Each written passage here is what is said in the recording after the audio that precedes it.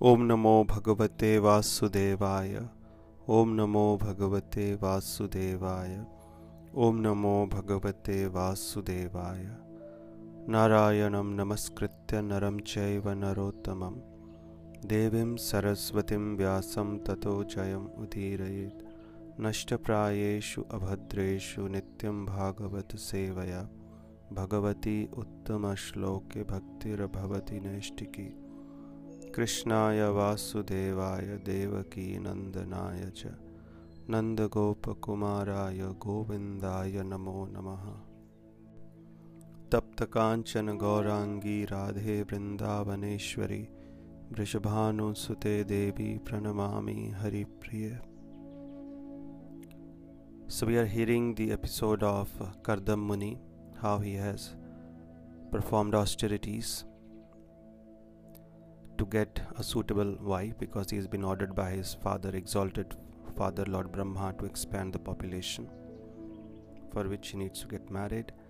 And he has prayed to Lord Vishnu, who has blessed him and told him that the daughter of the emperor of the world, Swambhu Manu, Devahuti, has been chosen to marry him. And this is the result, that even a person who has no home, no wealth, no good appearance, but when blessed by the Lord, can get married to the princess of the world.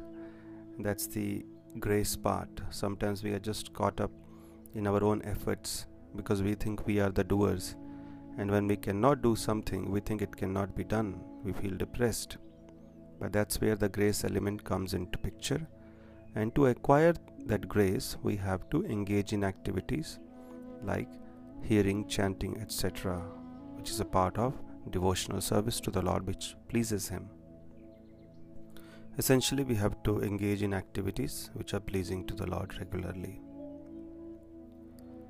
So at this time, Kardam Muni, after the Lord left, he waited for the time indicated by the Lord.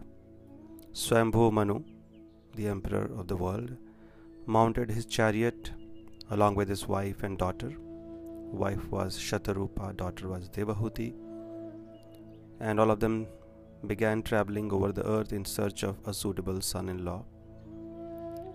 And in this way, as guided by the Lord, they reached Kardam Muni's ashram.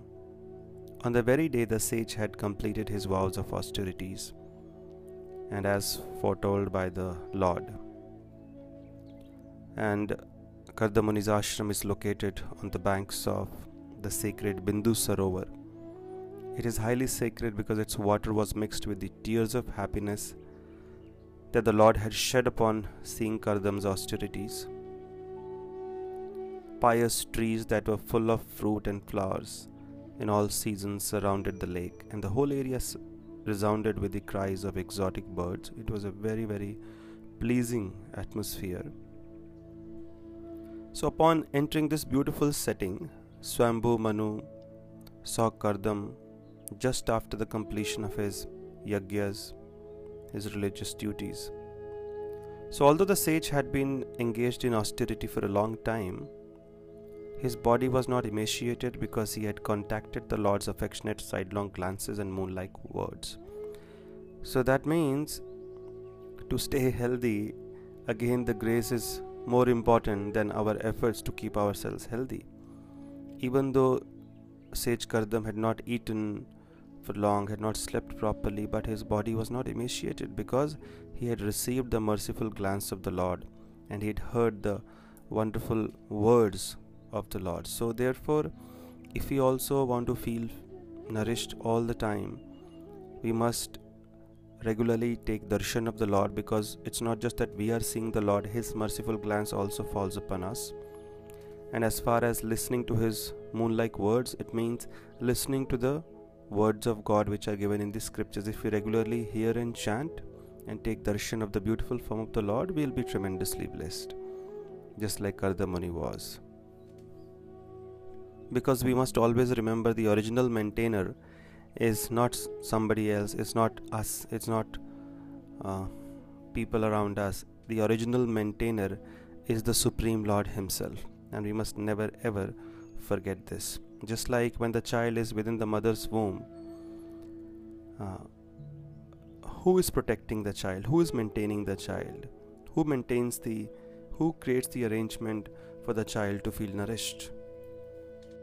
We don't, because the kind of setting the child is within the womb of his mother, even if you put a grown-up elderly man in that situation, he will die within few seconds. But a child with delicate limbs, delicate skin, not much strength, he survives in that environment, surrounded by all kinds of things. And then there is a perfect arrangement for the food, the umbilical cord, everything. And when the child is born, suddenly the milk appears in the mother's body. So all the arrangements for the maintenance of every living entity are made by God. So somebody who protects the child within the mother's womb also protects him when he is outside the womb. An ant, an elephant, both are opposite in terms of the amount of food they eat, and both don't work. They get their food. So the original maintainer is the Lord. We are maintainers, but we are small maintainers. But the ultimate maintainer is the Lord. So we should always take His shelter for our own maintenance also. Our own efforts will not be enough. We are hearing regularly how people who are having a very healthy lifestyle, eating healthy, going to a gym every day and suddenly falling down, never to get up again, some cardiac arrest or something. So how much ever we try, ultimately nobody in the world has the power to increase our lifespan even by a moment, if the Lord doesn't desire so. It's only His will that reigns supreme. So we must always stay connected to Him. Therefore, all these activities, going to temple for the Lord's darshan, serving Him at home, offering arati, bhoga, worshipping Him with tulsi, Ganga Jal, chanting His names, primarily listening to Bhagavatam. These are the activities which keep us in that divine realm, in the realm of the divine grace of the Lord. So never ever underestimate the power of these activities. They may sound simple, but they are extremely, extremely powerful. So Kardam was very tall, and his body shone lustrously due to his living a life of celibacy. Having eyes like lotus petals, the sage wore only rags, and he had matted hair. His appearance has been described. And he appeared somewhat like an unpolished gem. You see, the gem, like diamond also, when it comes out of the mine, it is not as shining as it is when it comes in our hands and we like to wear it. It has to be polished. So Kardam Muni, he appeared like an unpolished gem because of his shabby appearance externally, but he was a gem, and you could make out. So Swambhu Manu is the emperor of the world, but still in front of his saintly person we must bow down. So he bowed down before Kardam Muni, and the sage reciprocated by receiving him with due honor and offering him benedictions, blessings. Now when a guest comes, you don't simply start asking, what brings you here and all that stuff. There should be some service, some sweet words, welcome, and then feed them, make them comfortable, let them take rest also. Then we can discuss the agendas. This is the etiquette of receiving a guest.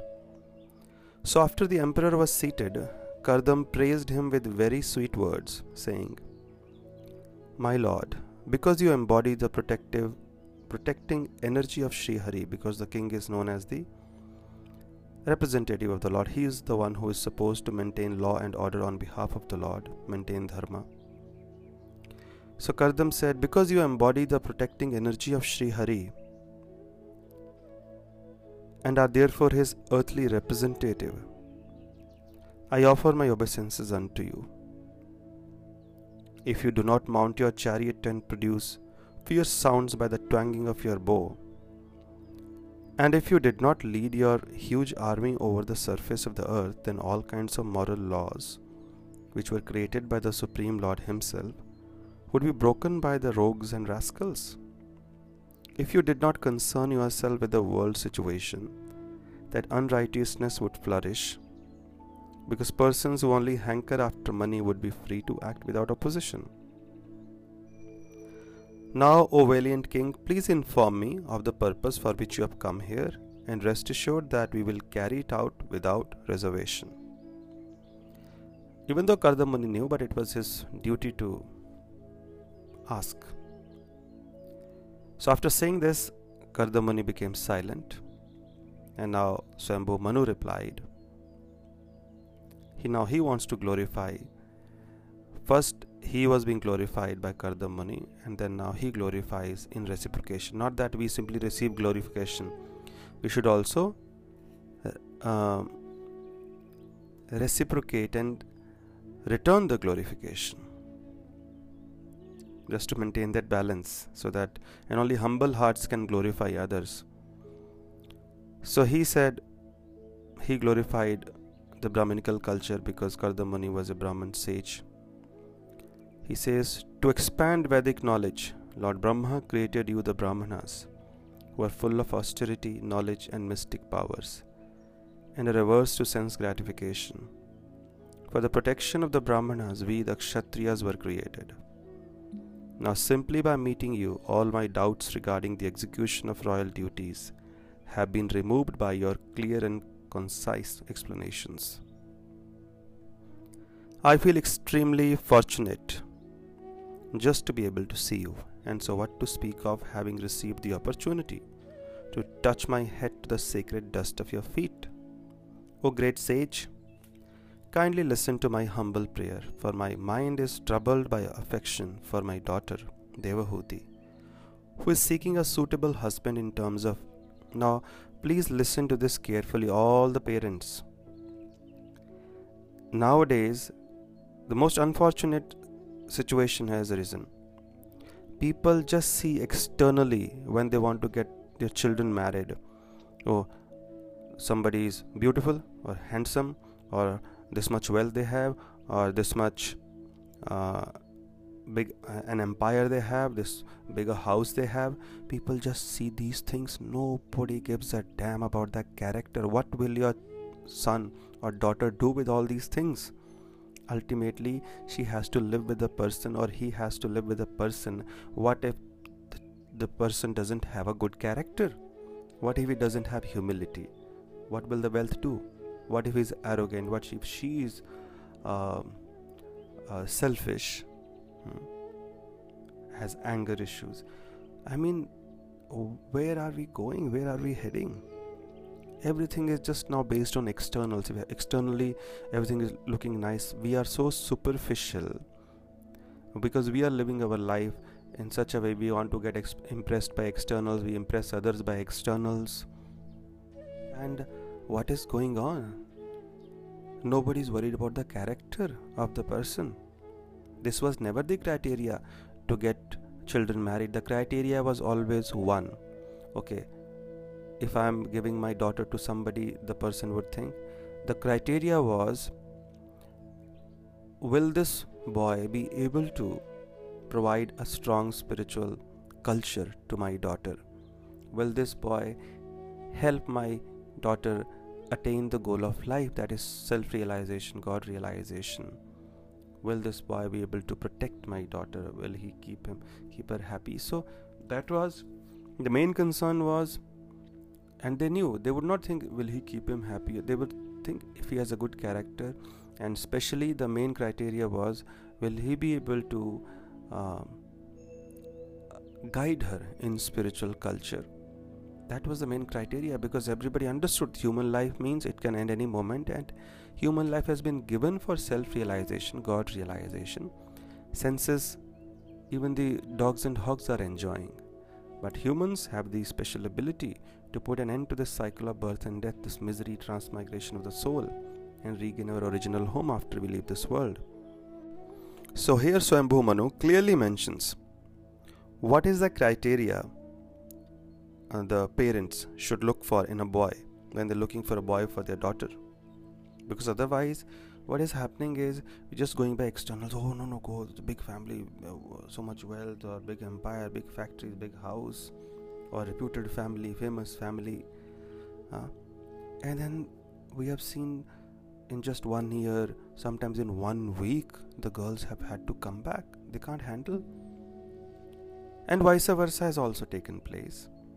So I'm not saying either boy or girl. I'm just speaking in general that if you're looking for a girl or a girl looking for a boy, there should be we should go beyond the externals, character, qualities. So Kardamuni, as he's conversing, so Swambhu Manu mentions that my daughter has been seeking a suitable husband in terms of age. Definitely you want somebody who is young. Character, second thing, and good qualities. Nowhere it is mentioned big house, lot of wealth, lot of achievements, because those things can't guarantee happiness, but character, good qualities, these things guarantee happiness, and ultimately we want our children to be happy. What if they have the most palatial house and they are most miserable? Happiness should be the goal, and only a strong character, good qualities, spiritual foundation, that culture can help us develop these qualities, and only these qualities can keep a person happy. Person who is compassionate, selfless, has a service attitude, who's modest, humble, he will naturally keep everybody happy, and everybody will be happy with him or her. So Swambhu Manu clarifies that after hearing from Narada about your noble character, now these are some more qualities which Swambhu Manu mentions, which we should be seeing in a boy. After hearing from Narada about your noble character, already age, character and good qualities have been mentioned. Now Swambhu Manu says, from Narada Muni, my daughter has heard about your noble character, learning, handsome appearance and other virtues. She has fixed her mind solely upon you. Now these things also definitely matter. But you see, character, good qualities, these are the two most prominent things we should be looking for. And of course, every girl wants to get married to a nice boy who's good in appearance also. But the first two are more important, and that is good character, good qualities, the virtuous qualities. But nowhere it is mentioned his wealth or big empire. None of these are material things. So always make sure that we marry our children to those who have good character, good qualities. And for that, like now you might wonder, how would we know? Because everybody who comes, they will always try to present a good picture. So therefore, whenever somebody comes to me, I tell, either if it's the boy's parents, the girl's side, you do thorough research. Even if you have to hire secret agents or whatever, you as the parents of your child, because it's not a puppet show that tomorrow if the girl or the boy, they don't feel good, okay, come back home. It's a responsibility, it's a sacred responsibility, and we know once you get married, after that coming back, you have to think 10 times. Society, the kind of society we are living in, fortunately in India, it's still a big tag you get if you get a divorce, even now. But anyways,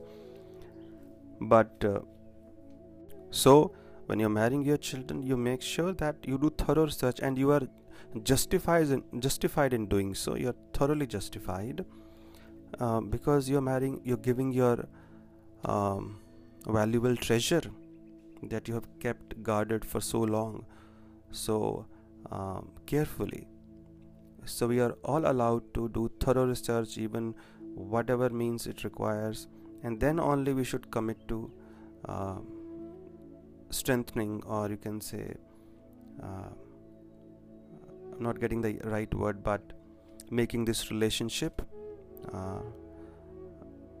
formal, if that is the right word, if that conveys the meaning. But we are all allowed, we are justified in doing thorough research, and the boy side and the girl side both should do it. Find out from friends or whatever means you need, and then you go ahead. It's because it's a big responsibility. So therefore, Swambhu Manu says that please accept her, O best of the Brahmanas, for she is fully qualified to be your wife and take charge of your household affairs. It is not commendable for a person to deny an offering that has come of its own accord, even if he is absolutely free from all attachment. And so, what to speak of if he is addicted to sense pleasure? So, Swambhu Manu was thinking that maybe he will think that you are the emperor, I am a sage, but you should know that you have not gone looking for her. We have come to you, so it's not good to reject an offering which has come on its own. So he's making his case very, very strong, at least secure. He's trying to. He says, one who rejects such an offering and then later on begs the same thing from a miser loses his good reputation as well as his self-esteem, because he knows Kardamuni wanted to get married and he wants to make sure, if you don't accept my daughter, you will anyways want to get married to someone, you approach someone. So then the person who begs for the same thing that he has refused initially is a miser and loses his good reputation also, as well as self-esteem. I know that you are planning to marry and have not taken a vow of lifelong celibacy, therefore please accept my daughter. And Kardamuni, he replied, it is true that I desire to marry. And since your daughter has never before given her heart to anyone, I agree to accept her. Who would not agree to marry your daughter? For she is so lovely and her bodily luster alone excels the beauty of her ornaments.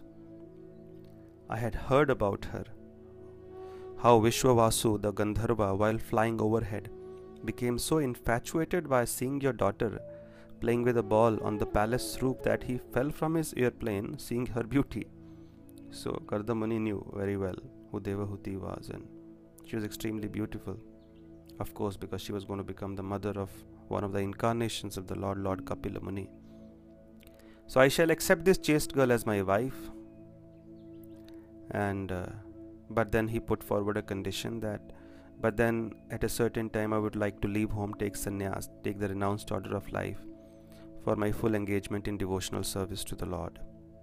So after that he became silent and his thoughts were totally absorbed in his worshipable Lord Vishnu. Upon seeing his beautiful smiling face, Devahuti's mind became completely captivated and she began to meditate upon him without deviation. Understanding the desire of his wife and daughter, Swambhu Manu gladly gave Devahuti to the sage.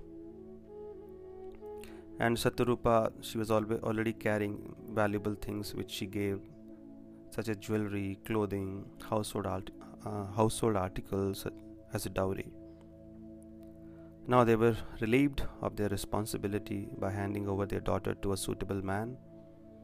Swambhu Manu fondly embraced Devahuti before they parted ways, or we can say before he went back to the kingdom. And because his mind was completely agitated by feelings of separation, tears poured profusely from his eyes naturally. He's a father. Finally, after taking permission from Kardam, Manu mounted his chariot and departed for his capital. So thus Devahuti became the wife of Kardam Muni. Now it's one thing that we discussed, that by the grace of the Lord, even a sage who has nothing is getting married to the princess of the world. But then you also have to take into account the qualities of Devahuti. She is a princess living in the palace, and overnight now such a shift that now she has to live in a forest, and there the maid servants were taking care of her. Now she has nobody to take care of her, and she will instead have to take care of her husband, and she has to work hard in the forest. There's nobody to assist her. So, and she also didn't mind, because that was never the focus, and shying away from working hard was never a thing on their mind. It was their dharma and they accepted it happily. So we can appreciate the maturity of Devahuti also, and we'll see here in the next few podcasts how she worked hard to take care of Kardam Muni while he was busy performing austerities, how she supported him selflessly. So when both the husband and the wife, they are understanding and they are mature and they are always thinking about making each other happy, then that's a successful married life. And even if the wife is not able to do so, but if the husband is sincerely engaged in cultivating spiritual life, then the wife will also get the benefit if both have a very good relationship. And vice versa, if wife is able to do it but husband is not able to do it because of some reason, but if there is a nice relationship between both, the husband will also get the benefit. So whoever does it, ideally both should be doing. And in your family, if one person is trying to become a devotee of the Lord and started practicing spiritual life, don't pull him down. Instead, you encourage him, because whatever he or she does, you will also receive the benefit. Hare Krishna. So we'll continue the narration in the next podcast. Thank you.